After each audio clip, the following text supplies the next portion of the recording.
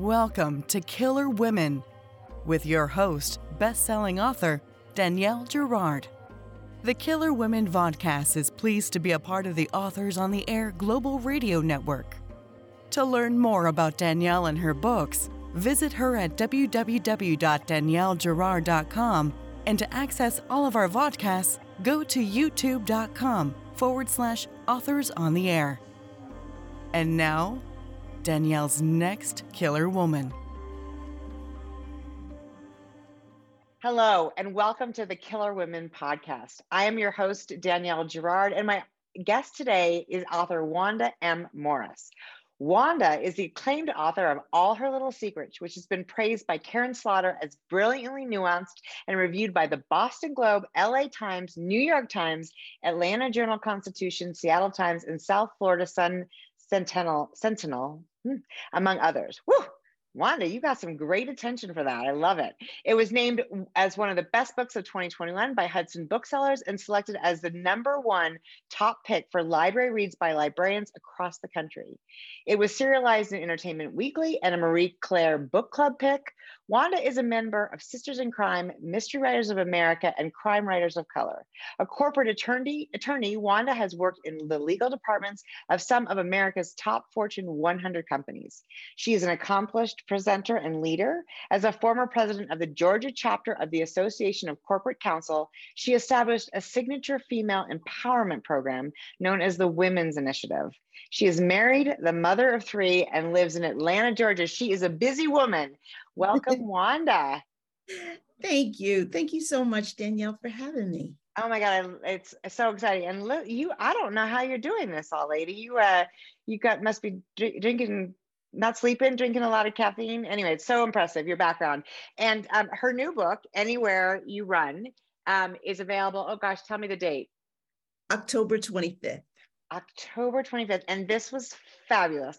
I haven't read All Her Secrets. I actually have it on my shelf, and I'm really looking forward now to, like, now that I know I'm a Wanda Morris lover, I'm going to get back to that one. And the attention that book has gotten is incredible. And I know this one is going to be just as popular. So before we delve into all the questions I have about your process and these incredible characters, can you tell our listeners a little bit about Anywhere You Run? Sure. I'd like to describe Anywhere You Run as a coming of age story of 2 young Black sisters. Violet Richards is brutally attacked, and she kills her attacker. But she knows that she won't get justice in Jim Crow, Mississippi in 1964. So she takes off running, and through a series of kind of twists and turns, she winds up in a small rural town called Chillicothe, Georgia. Her older sister, Marigold, is also in a bit of trouble. She is unmarried and pregnant, which is a big no-no in the 1960s. So when the police show up at her door looking for Violet, she figures it's time for her to make a run as well. And she takes off for the North. But what the 2 sisters don't realize is that there is a man with his own brand of dark secrets, and he has a very unusual motive for finding the women. And he starts, and he is hot on their trail. So it's a cat and mouse sort of thriller. It is a cat. And the sort of the drama of the women's fear. And, I think this has to do a lot with sort of the time that this was set. Although I want to talk a lot also about sort of how relevant the story feels today, which is unfortunate since we're, 1964 was almost 60 years ago. So that's an unfortunate reality of our life in America. But before we talk about that, I also want to talk about how, these 2 women, these sisters, I wanted to ask, do you have a sister? I do. I actually have 2 sisters. Oh. So yeah, I know what it's like to have that deep, unflinching love. And then to have kind of the moxie to say, get your act together, girl. Yes, right. And to be and that birth order thing is important. Marigold is there's a third sister who is the oldest sister, Right. and and they're the flower sisters, Rose, Marigold, Violet, which I love. And Rose has a very big part in the story too. And the bond of those three sisters and the order, the way we interpret sort of how we fell into birth order. I'm the oldest in my family, and I have a younger sister. And for all these years, I was the sort of one that's like, you got to come on, you got to do this, you got to do this. And so I think that is also so pertinent, so authentic, the way those two women interact. And I love that. So can you tell us, and I got ahead because I wanted to gush on the characters, the way that they're so strong in their own ways, the way the self-doubt feels so authentic, right? We all have this sense of like, I'm messing this all up. And my sister's doing it better. And yet, of course, they both feel, that way about the other one. Can you tell us what the inspiration was for Anywhere You Run? Wow, gosh. You know what? I wanted to write a book. I had just finished up All Her Little Secrets. I just finished writing it and I turned it in to my editor. And I was trying to think of, what would I write next? And we had just come through the throes of the 2020 election. And there was all this rancor about election fraud and the big lie. And I thought, it would be really cool to explore that through kind of a mystery thriller, but I couldn't really figure out a contemporary angle for the story. And, again, all this noise about election fraud got me to thinking, what if we take a look at where it kind of all started? And the Voting Rights Act of 1965 was passed, and I thought I would center the story in 1965. But as I was doing research, really kind of election and voting rights for Blacks really kind of started several years before that. And 1964 was a really pivotal year, because all this work that Medgar Evers had done in Mississippi to secure the state. And then three young men had come to Mississippi. They were freedom riders, and they were there to help Black Mississippians get the right to vote. And I thought, this might be the right place to start the story. So the book actually opens with kind of an imagining of the murders of those three young men. And so it's against this backdrop that I was able to explore all these issues around voting rights and, women's rights and women's financial independence and a woman's right to govern her own body. And so I knew that I'd had this character rambling around in my head ever since I'd written All Her Little Secrets, and it was Violet Richards. And I thought, she would have to be a sister, and she would have to be the youngest. I'm the youngest in my family. It's interesting. Right. Yeah. And so, that youngest is always like the feisty one, the go-getter, the one that says, I'll do this my way. Yes. And so I needed, another sister that would act as a foil. And then I needed a third sister, because the third sister kind of has a point of view as well. And she kind of explains what it's like to be a teenage girl living under this oppression and, these horrific conditions. And so that's kind of how I came up with the sister relationship. I did actually tap into kind of my own sibling relationship, because there is all this, sort of, oh, you're mom's favorite, oh, your dad's favorite. Totally. Yeah, exactly. And I think all families have that. I am a mom. I can tell you honestly, I don't have a favorite child, but somehow kids always seem to get that. Right. Yeah. I'm a mom too. I do think though we treat, at least I do, I can confess to treating, and I have a boy and a girl. So, I don't know if you have some of each, or if two boys and a girl. Yeah. And I do find that my I treat them differently. It's not really fair. My expectations for my daughter are much higher. Well, it's a funny, like, kind of, and that's sort of a reverse sexism, right? That I'm like, oh, I guess I just don't assume my son is, that's terrible. But so we do these things, and my daughter will be like, you're so much nicer to Jack. And it's a funny thing. I'm like, it's not what I'm meaning to do, but it's about who's older sometimes, about who you feel like can get something done. So yeah, I do totally understand that. And it's fun to hear that Violet emerged first. That was one of my questions, is which of these sisters emerged first? Because Marigold's story is quite interesting, right? She wants to go to law school, and she's actually working for an organization. And I don't know if that was a real, that I'm sure there were organizations like that. Tell us about that. A real organization, the Mississippi Summer Project. Yeah.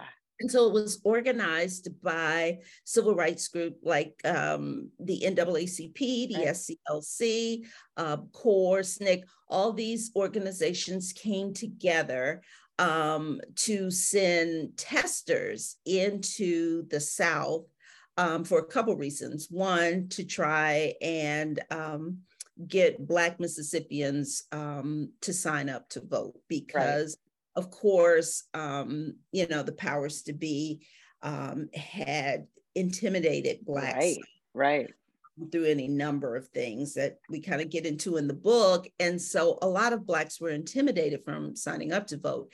But then the Mississippi Summer Project was also designed to help, because there was the Civil Rights Act, which was passed in 1964, which said, you have to open up access. Right.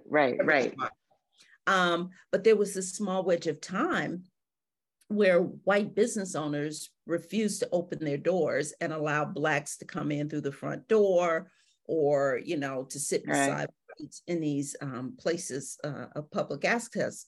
So the Mississippi Summer Project also helped by sending in testers who would go in and try and register in hotels and see how it was going. Exactly.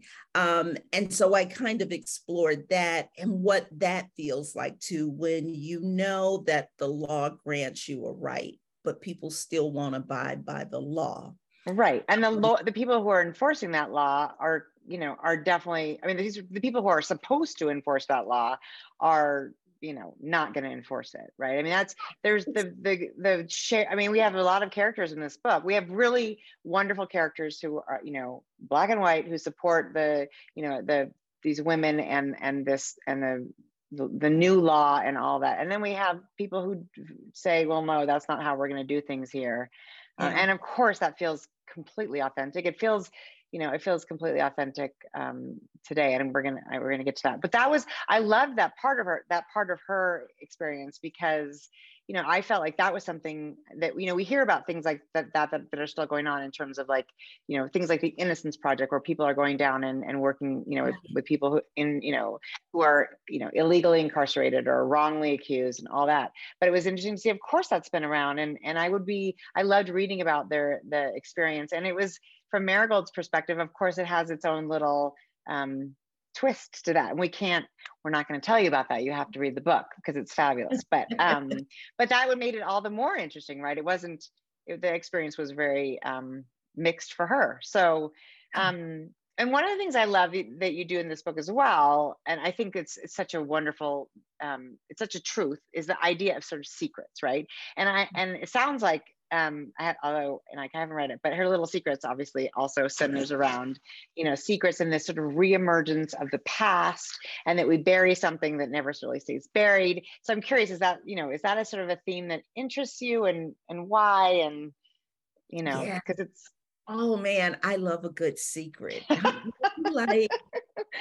love, and it's so funny. I probably shouldn't tell this story. My husband's going to kill me when he hears this podcast, but we went to brunch just yesterday with my in-laws, and like a family secret kind of rolled off somebody's tongue, and we all kind of right, with their head at the same time, and I was like, ooh. And my husband was like, shh. And I was like, ooh, how nice. but I love, love, love a good family secret. And I think, to me, because all families are kind of real and raw and dysfunctional and messed up and good and loving and all those other things, that, as a family unit, we try and keep the surface level of what the family is. Right. We are good people, we are kind, we support each other. And then I think in all families, there's kind of this undercurrent of things that we don't talk about in a family. And, the secrets could be, as small as, Uncle Joe spent 3 nights in jail for, getting drunk and cursing out the mayor in the town square. But, they can also be something much deeper and things that impact the generations that come. And so that's what this secret is about, because it is a secret that kind of unravels the entire family. Right. And it is an outgrowth of kind of this larger oppressive environment that everybody lives under. And so it is kind of that secret, excuse me, and each one of the point of view characters each has a secret of their own as well. And if that secret is revealed, things could turn very ugly. And so it is those secrets that kind of drive the narrative of the story, because if that secret is revealed, or what is that other family secret? And so I like secrets because they help to drive the tension and the narrative of the story. They do. And I think it's one of the things that's so interesting about secrets is that sometimes we keep secrets that we would actually be so much better served to share, particularly with like somebody close, like a sister. Exactly. And yet we carry some stuff. We don't share it.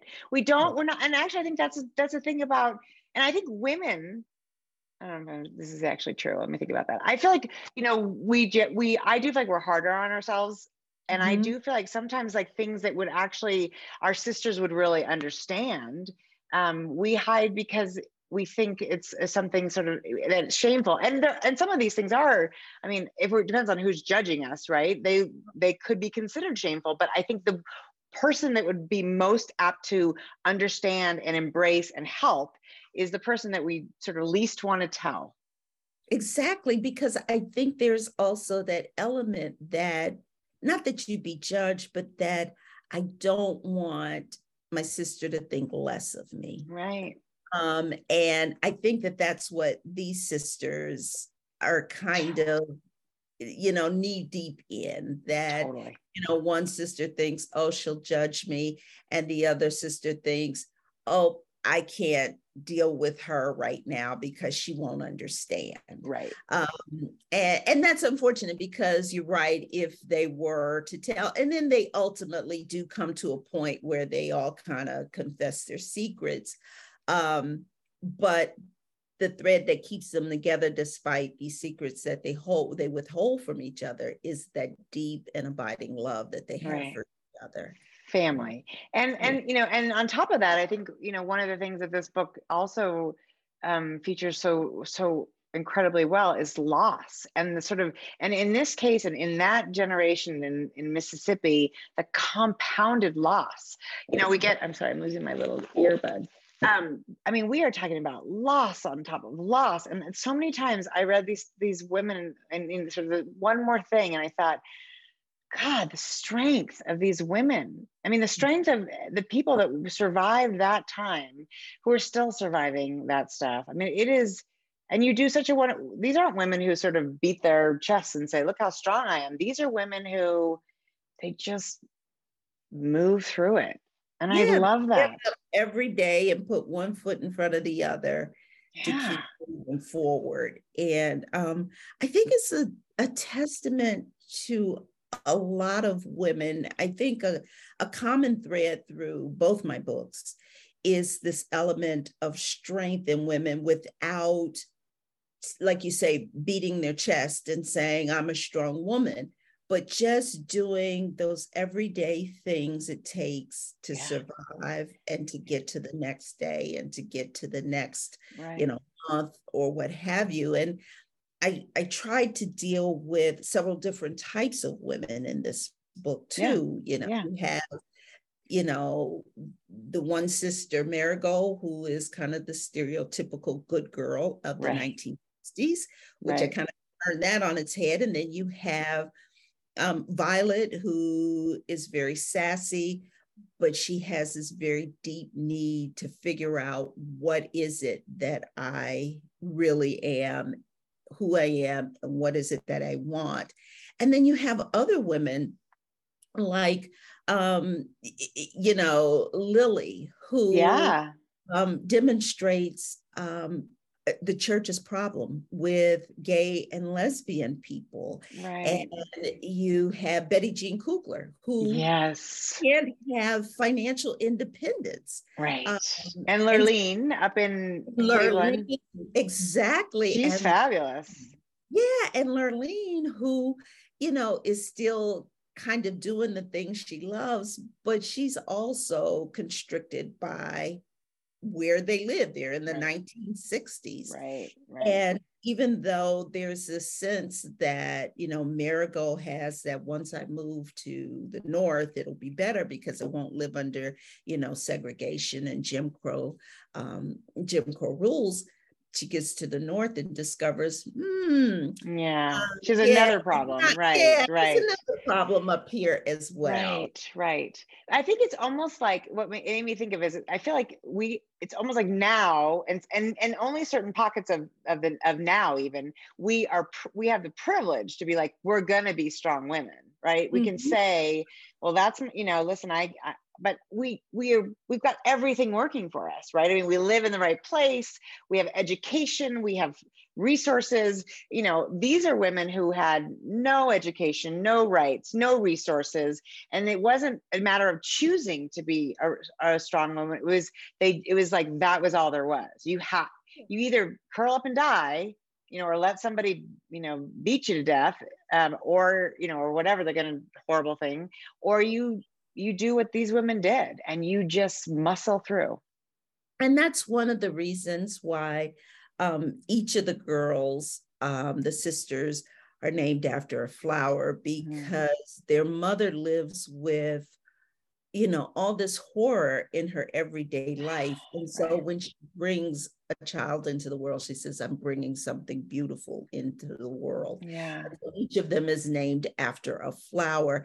And it's just a small nod to exactly what you're saying, that, I'm strong, but I'm limited. And so here's what I can do.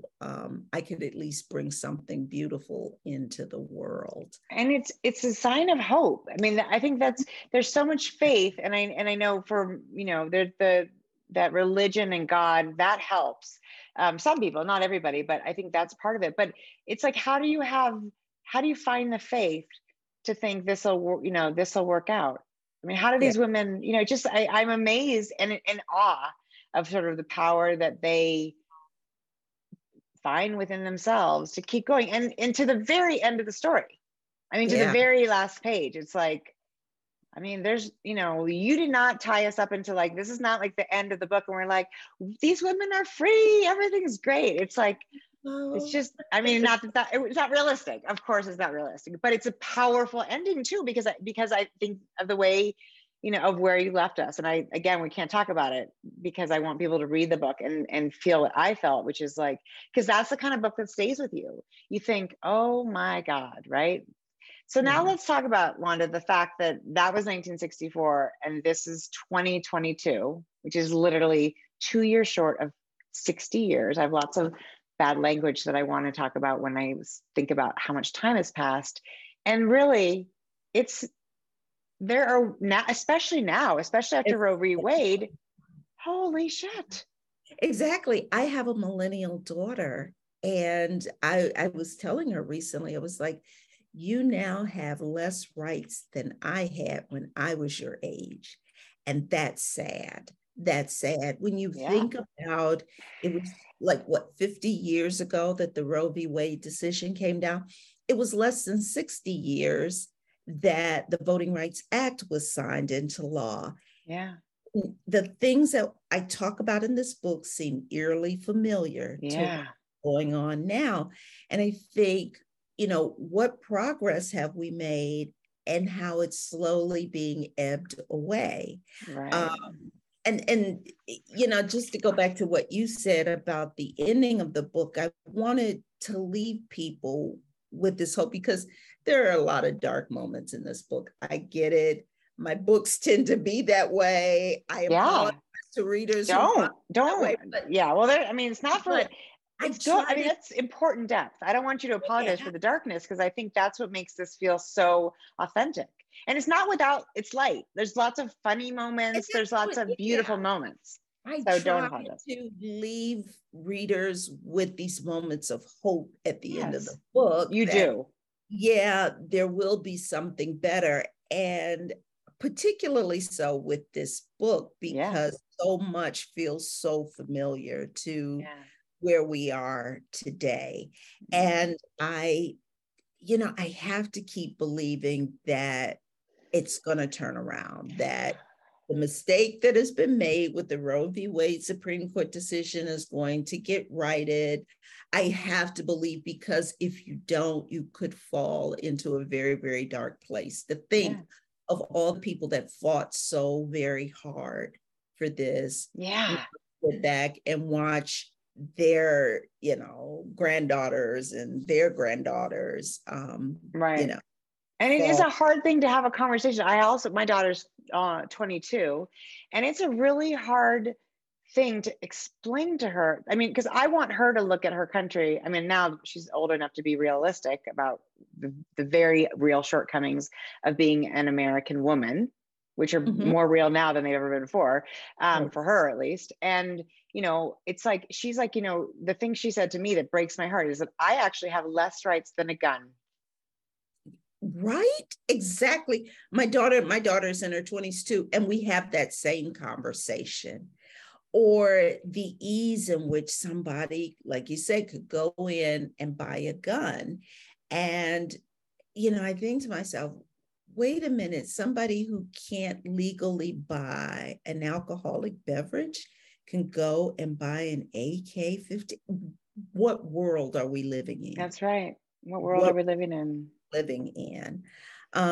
And so, I try and tackle things like that in my book, but I hope that readers understand that I'm trying to, one, point up the parallels, but I'm also trying to remain hopeful, because at the end of this book, the two women ultimately find some place. They do. They actually, and that is exactly right.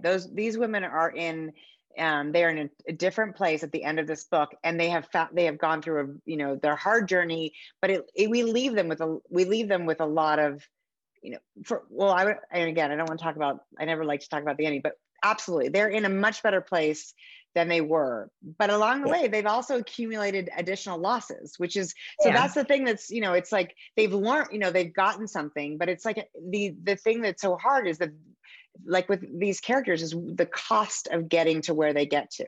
And I think that's true of that's true of this era, is that for women, and particularly to get anywhere, and Black women or Black people to get anywhere, is, the costs are really steep. Yeah. And that is a brutal reality. It's a brutal reality. Very well put. That's so true. The cost is very, very steep.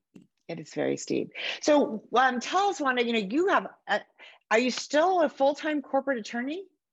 You're a busy lady.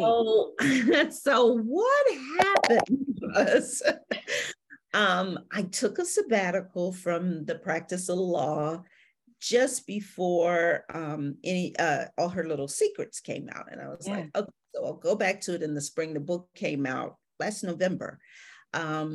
And I was like, okay, I'll go back in the spring. And then this book started to catch some wind under its sail. And I found that I was having to do a lot. And so I was kind of like, I don't think I can go back. So we'll see what happens. I still keep my bar license. Yes. right. You don't want to have to take that test again, right? No, I mean, I don't that have is to do that yeah, again. So I still yeah, keep my that is bar exactly. active So tell right us, now. yeah, are you somebody who outlines? Are you a pants?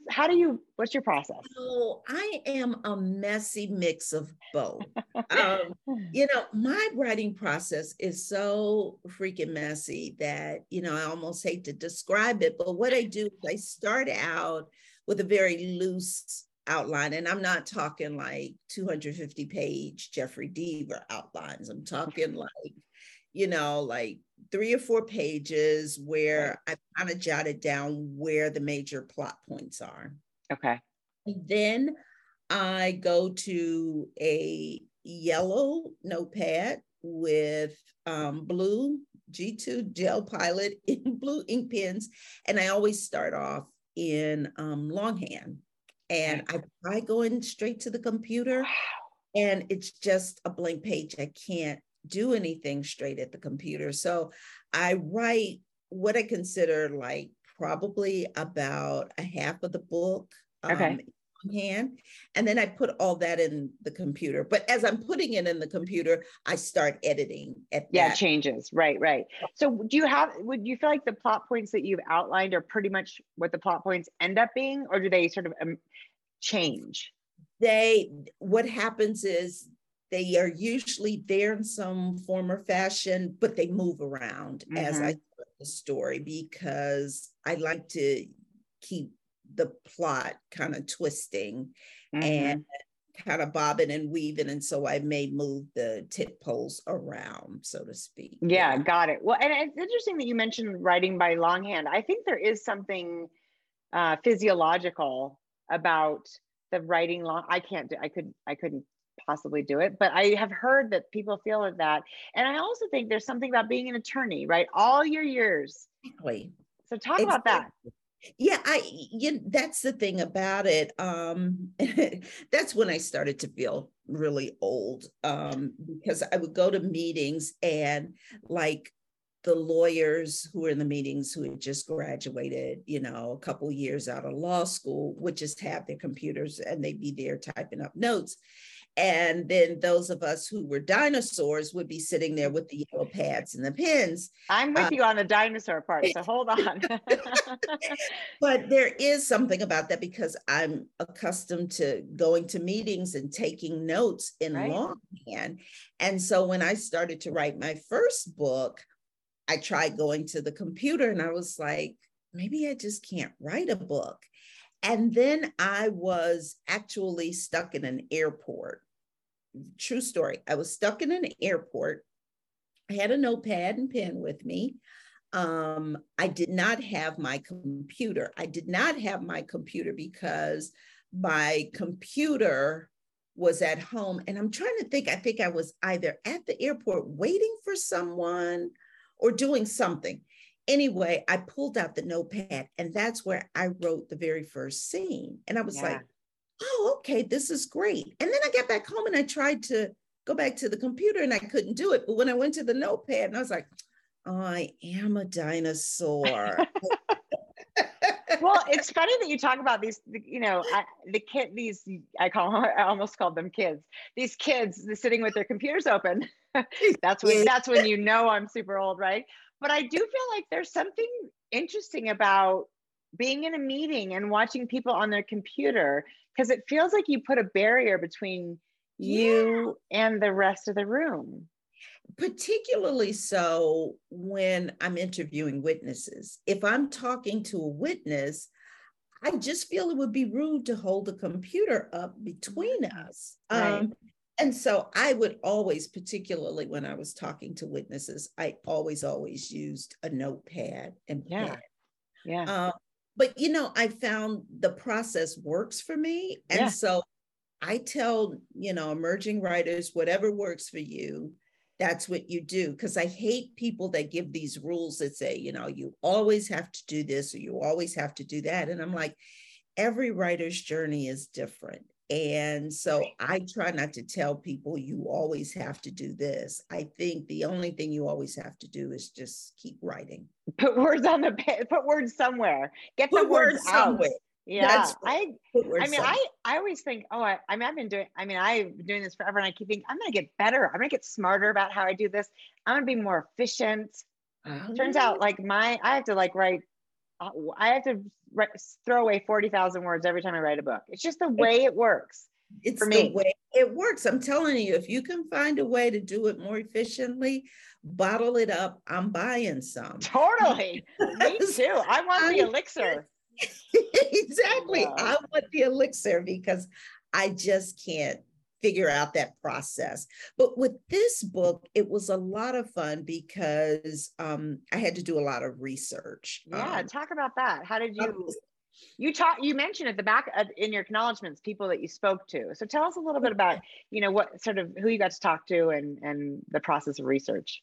Oh yeah, I always have to give a shout out to the Auburn Avenue Research Library on African American history and culture here in Atlanta. Wow. Those librarians were just, they were superheroes. I walked in there, I kind of, already fleshed through what I wanted to write about. And I walked in and said, hey, I need, information on this particular point in history. And they just kind of opened up these floodgates. And so I spent hours in there culling through papers and books, magazines, all sorts of things from the early 1960s. I talked to relatives who lived during that period of time. And the highlight for me is I got to talk to Jonathan Shapiro. I read that. I know. Lawyer. Yeah, he actually worked on the Mississippi Summer Project in Jackson, Mississippi. And I give another shout out to Hank Philippi Ryan because Jonathan is her husband. And I did not know that. That's amazing. Yes. And she made that connection and introduction for me. And I am in her debt for Hank's that. amazing. She's fabulous. Yeah. She also doesn't sleep, I've decided. She does so much. I'm like, she does. Sleep, woman. Yeah, she introduced me to her husband, and I could have talked to this man for hours, but I really do think having that conversation with him, along with all this, research, helped me lend authenticity to the book, because I didn't want to just talk about these things. I wanted to immerse them into the characters' stories. And then there was some fun stuff that I did, in addition to reading all the magazines, I listened to a lot of old music. I know. I love the old, like Sam Cooke. I love all that.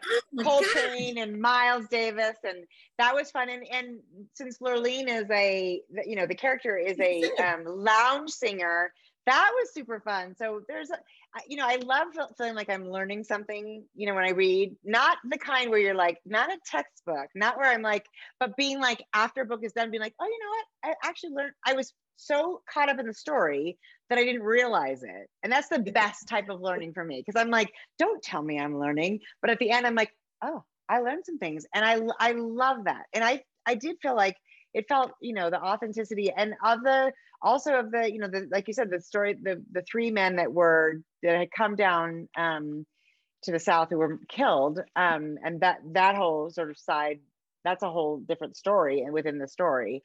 And that was, felt sort of the investigation of that was also really interesting. So you do a wonderful job of weaving it in a way that feels like we're reading a story that you're writing about something that happened, yesterday, even though of course it's not.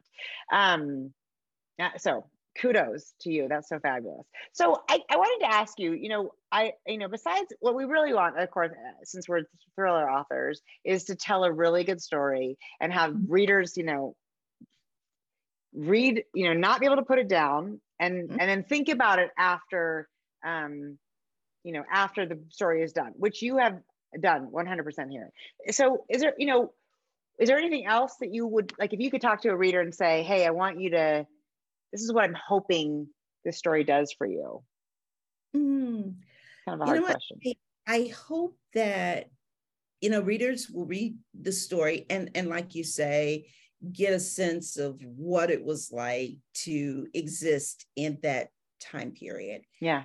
And then look at where we are and specifically where they are in this current time period. Right. And ask themselves, how can I be part of the solution? Because a lot of what happens in this book currently happens today. Right. And, if you don't want to be part of the problem, then be part of the solution. Right. And particularly for women, because sometimes I think we act against our own interest. God, isn't that true? Yeah, what is up with us? That, but like, look at where we are as women today and ask, did I contribute to this? And how can I help not do this in the future if I did? Yeah. I hate that, but I think we do. I think because a lot of times, a lot of women, even grown women, even older women, haven't really found their voice. Mm-hmm. And so they are busy listening to the noise and the rancor and the voices of everybody else who tells them what they should be and who they should be and how they should vote and how they should go about living their lives. And until we are actually honest with our individual selves and say, is this what I want for myself? Is this what I want for my daughters or my granddaughter? Yeah, right. Then I think that women will still continue to work against their own interests, and that does nobody a service. That's right. And I actually think, to take it one step further, because you're so kind, is that I feel like it's not even a matter of like, it's not even a matter of I want to be part of the solution. It's like, if you're not part of the solution, you're kind of part of the problem, right? Exactly. I think we have to all step up. And the other thing women do, I feel like, is we're really awful to one another. We really we say to each other, it's like, I was a working mom, and for some reason that makes the stay-at-home moms I know my enemies, because they're doing it not the way I'm doing it. There's so much, and I think some of that is put on us. I think there's something about, there's that saying, like, women would run the world. If only we could get along, women would run the world. Exactly. And I think some of that is by design, right? Some people don't want us to get along. But I also think it's like, I think we have to accept the fact that, like writers, no two women are doing their life the same way. We can't. Our situations are different. It's just different. But it's like, I think we can all agree that we're doing kind of the best we can, and so, like, why don't we just cut each other a little slack and say, well, I'm doing the best I can, she's doing the best she can. Is there a way for me to help her that doesn't really cost me anything, except for being like, hey, girlfriend, you got this. You're like you're having a rough day. And I see women on the plane, like 2 babies and cars, and I say, can I help? Because I have been there, right? It's just there. Oh yeah, exactly. And that's so true what you say about, moms who work outside the home and moms who work inside the home. Right. And I go to my kids' school, and it is almost like they're little cliques. Yeah. And it's unfortunate, because I find the moms that I do tend to gravitate to are the moms where we have to go to the evening meetings, because we can't make the 10 o'clock meetings in the morning because we're busy, working outside the home. Yeah. And so you're absolutely right that if we were ever much nicer to one another, we'd be so much further ahead. And that, not specifically around women, but there's also the divide and conquer theme that's within the book as well, because there's also a character within the book, the character who chases the 2 women. Right. And he too is a product of this racist oppressive system that people have created. And, he kind of asked himself in the book, I'm a white guy. Why don't I drive a fancy car? Right. But he's one of the disenfranchised. He's one of the poor. And one of the things that, racists did in the South was to divide the poor. And so they felt like, if I can make a poor white man feel better than a poor Black man, then all the better for me and for me to stay in power.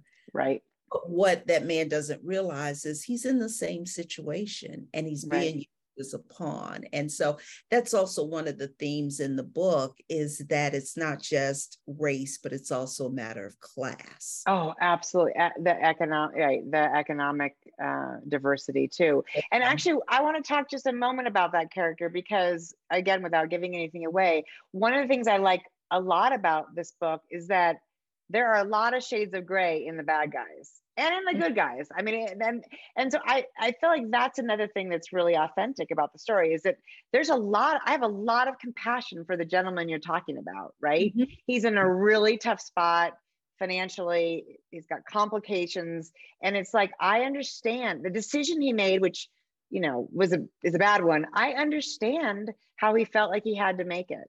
And I think that is a sign of a really wonderful story, because it gives us, we have to be compassionate for that guy's situation too, even if he's going to make a bad decision. Yeah, exactly. It's so funny. My husband read the book, and one of the first things he said to me was, you know what?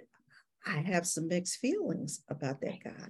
And he's like, I didn't think I would feel that way. Right. And I'm like, yeah, that's good. I'm glad. That's good. Right. That's good. And that is, I think, a reason to read, you know, I think that's a reason to read, is to understand, because it's all about the situation we're stuck in, and what we do what we have to do. I said it with the very first book. I said it with All Her Little Secrets, and it's the same with Anywhere You Run, is that each of us, none of us is all good and none of us is all bad. No. And there are shades and gradations of who we are and what we are. And then we make decisions based on that. And so right. made a decision based on the circumstances he was living in, just as Marigold and Violet made decisions based on the circumstances in which they found themselves in. Right. And all of their decisions kind of collide. Right. Which is what makes a great story. That's what makes a great story. And you have absolutely nailed it. I love this. I can't wait to get my hands and start reading All Her Little Secrets, because I think it's just you've opened up such a wonderful world, and your characters. I think for me, I love a good plot, and Anywhere You Run has a great plot.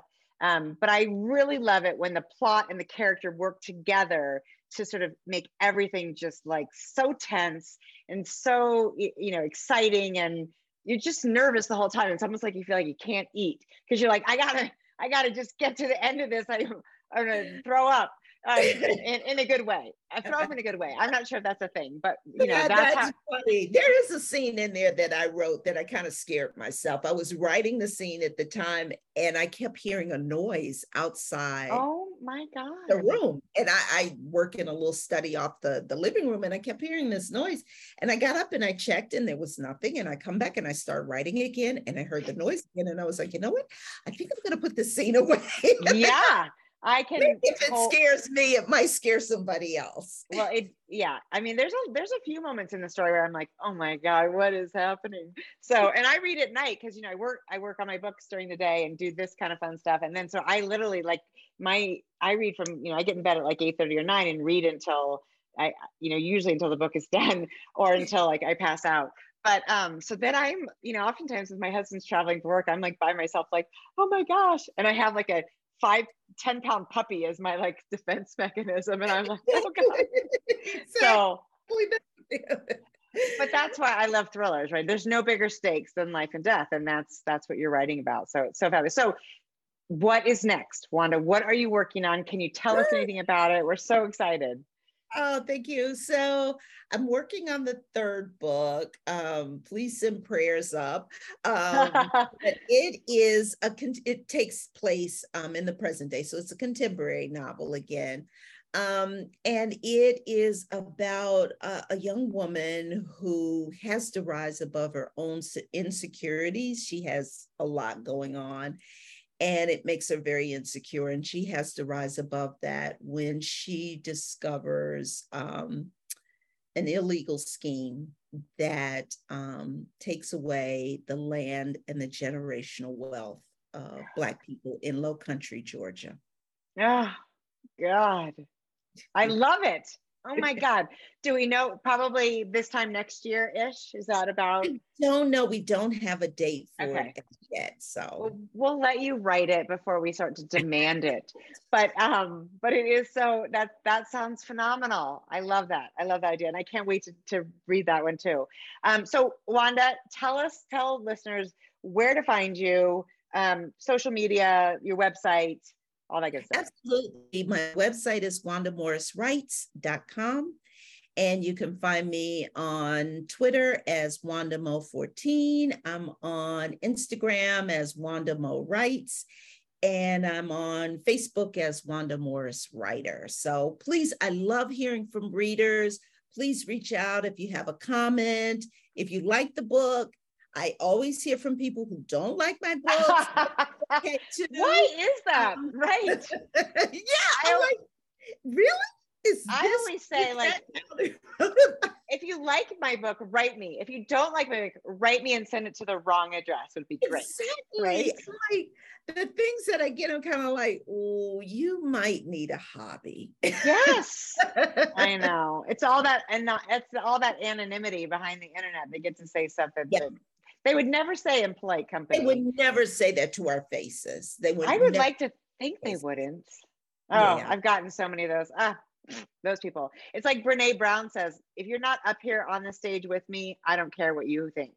I love that she says that. I usually think, I'm like, I wonder how many books they've written. Okay, none. Okay, Yeah. so move along. Yeah, move along. And not everyone's going to love everything we do. It's not the point. But I do think you're right. If you love Wanda's book, which I think you probably will, send her a note and tell her how much you love it. So that's fantastic. Wanda, it has been such a pleasure. I could talk to you all day to talk to you today. And we wish you the best of luck. And thank you so much for joining me. Everybody, anywhere you run, on October 25th. Yes. Is that right? October 25th, you're going to want to pick it up ASAP and pre-order it. It'll be available. So thank you so much for joining me today, Wanda. This has been Killer Women Podcast with Wanda Morris, and we will see you next time. Bye.